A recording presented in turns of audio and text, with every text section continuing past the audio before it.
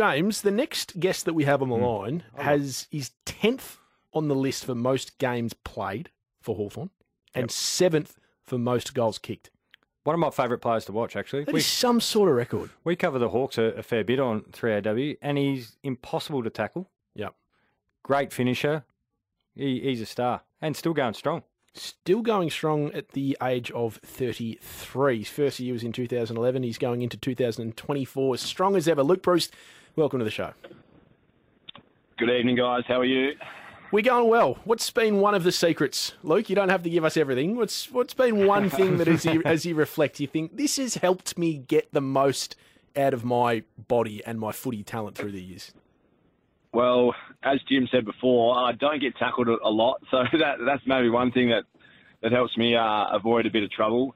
I'm obviously not a crash and bash type player either, so trying to get myself in and out of congestion and out of harm's way a lot of the times probably helped a little bit as well. And then I'd like to think that being pretty professional and have done everything that I needed to each week to keep my body in shape. And fortunately, like from a soft tissue point of view and things like that, where some guys can get some nasty runs of it, I haven't had anything like that sort of kept me out for an extended period. And then you've got to sort of build that residual fitness back. So they're probably a couple of things, I guess, that has held me in good stead. No, Luke, this is where you go, you're sneaky strong. You got to say things like that. Yeah, you've got old man strength. But even though you're still running across the top of the ground, you do have some a lot of younger boys around you these days. And this year in particular, Ginnivan comes across, the Wizard Watson.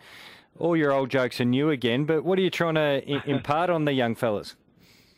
Yeah, you're right. It has. I've certainly felt that in the last couple of years, and it's probably given me a bit of a spring in the step to continue to try and push, and it's kept me young. But no, these guys they're going well. As I said, the Wizard Watson he's going really well. I just love how clean he is around the footy. He's actually underrated in the contest as well. I've been pretty impressed with that. He's certainly got a leap on him and can get himself into a contest and then keep his feet and be dangerous once it hits the ground. Ginnivan, we know he's kicked 40 goals in a season before, so we know that he can do that fairly well. Works really hard. Not that it surprised me, but you never know what these guys can be like. And he's actually not, I wouldn't say shy, but he's a bit reserved and just goes about his business. So I've really enjoyed him coming across. And Jack Gunston back, the old sparring mate. You used to race each other almost to 50 goals each year. It was pretty. It was pretty nice to get Jack back, to be honest. Watching him sort of in a different jumper last year was pretty tough. So, it'd be good to have him back. Hopefully we can rekindle the friendship and the connection that we had all those years ago. Last couple of years, I've been fascinated what Sam's doing with the team. I've spoken a number of weeks here with Sam when the season's on. You look strong down back. Your midfield now has got some serious depth and it's got a point of difference. The final piece for me was putting together a forward line to support someone like yourself who's been super consistent and great. Is that the big focus this summer, ball movement and I guess transitioning that ball from half back to the forward line? Yeah, for sure. That's where games are won and lost, aren't they? Those midfielders who can be damaging forward of the footy are so valuable, and I think, as you said, we're starting to find that with some of our guys. Like Newcomb's kicking has come a long way since he first started. I remember him working with myself and Jack and other guys when he first got there, and he'd always try and punch him too hard or would overcook it, whereas now he's got some nice touch and finesse. But you're right, building a forward line that's going to be a premiership forward line is obviously our goal. You want guys who are going to play a significant role come September. So we needed some help for Mitch Lewis as well. So Charlie comes in and seems to have really flourished in his new role. And then, as you said, we get some other smalls around to help myself out. Even Blake Hardwick's been playing forward as well and doing a great job. So, look, you just mentioned there, we need to get some guys in that can be able to perform in the big moments in September. Is this group potentially ready for that, do you think? Oh, I think you're certainly building towards that, and whether they are or not, it's a tough one to say a definitive yes or no answer to, but that's what we're building towards. We want guys who can stand up in big moments and play finals footy. Jimmy's been there. He knows what it's like. He knows the the pressure goes up, the contest goes up. If you can't win contest in finals, then you're going to be beaten pretty easily. So we'll continue to work with these guys. We need to put ourselves in really strong spots in the round games and throughout the season to build that. And whether finals happens this year or not, it's all on the path to getting back to playing finals and competing for silverware again. How much has your role off the field changed since playing in a team that was full of superstars and you could just worry about going and doing your work to now being one of the senior guys, one of the leaders in there, bringing the next group through?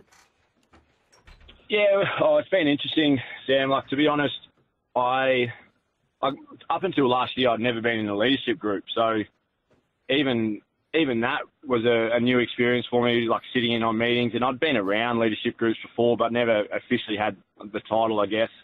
But I'd like to think that over the last, 5, 6, 7 years, I've continued to give back to the younger guys, regardless of where I was or what status I had amongst the playing group.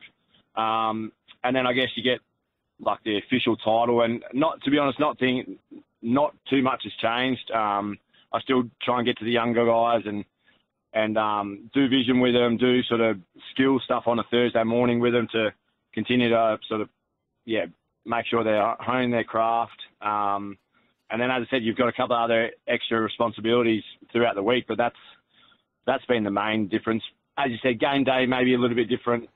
We had some fantastic leaders back in the day, so I could just go about my own role and make sure I was getting that done to the best of my ability, whereas now you're probably getting your eyes up a little bit more and making sure they're in the right spots as well. Do you think the Hawthorn fans are feeling the wheels turning as well, Luke? Because you started to get... Hawthorn fans have always been good at turning up, but I reckon last year, particularly that Collingwood game, there just seems to be a little bit of of momentum building from the Hawthorn fans around what this young group can achieve. Whether it's, as you said, finals now or soon, I just feel like that there is a bit of a turn from the fans.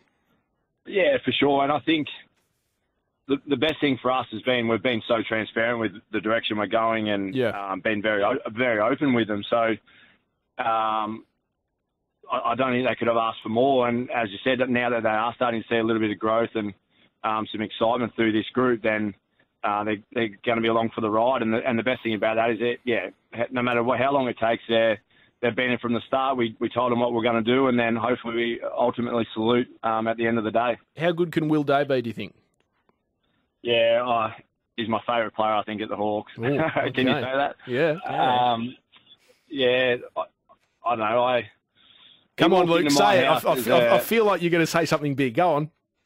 Well, no, he walked into my house as an 18-year-old when he first got drafted. He lived with me for a few weeks, and he was very raw, had spaghetti arms and not a lot of weight on his body, but he did. So even then, he did some things at training that was like, okay, yep, you're a little bit different to just the run-of-the-mill players. And then, unfortunately for him, it's just taking him his time to get a body and be able to withstand the rigours of AFL. But now up until getting injured in this preseason, he was absolutely flying. No one could tackle him. He's good in traffic, as you saw last year.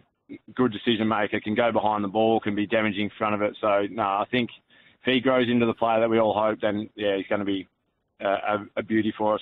Luke, appreciate your time. As always, good luck for you. No worries. Thanks, guys.